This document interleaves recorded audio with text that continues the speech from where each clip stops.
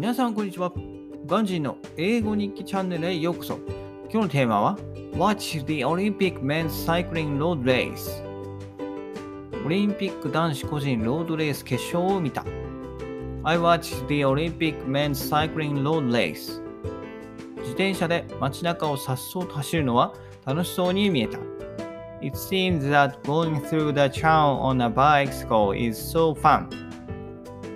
事故して骨折したこともあったけど、やっぱり自転車に乗りたいと思った。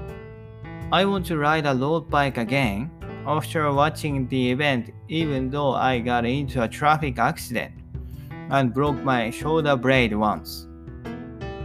長男が成長し、育児が一段落したらまた始めたい。When I'm done with babysitting, I want to restart it.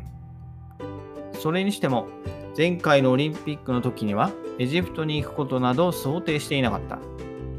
Anyway, I think that going to Egypt was beyond my expectation when I watched the last Olympic Games in 2016.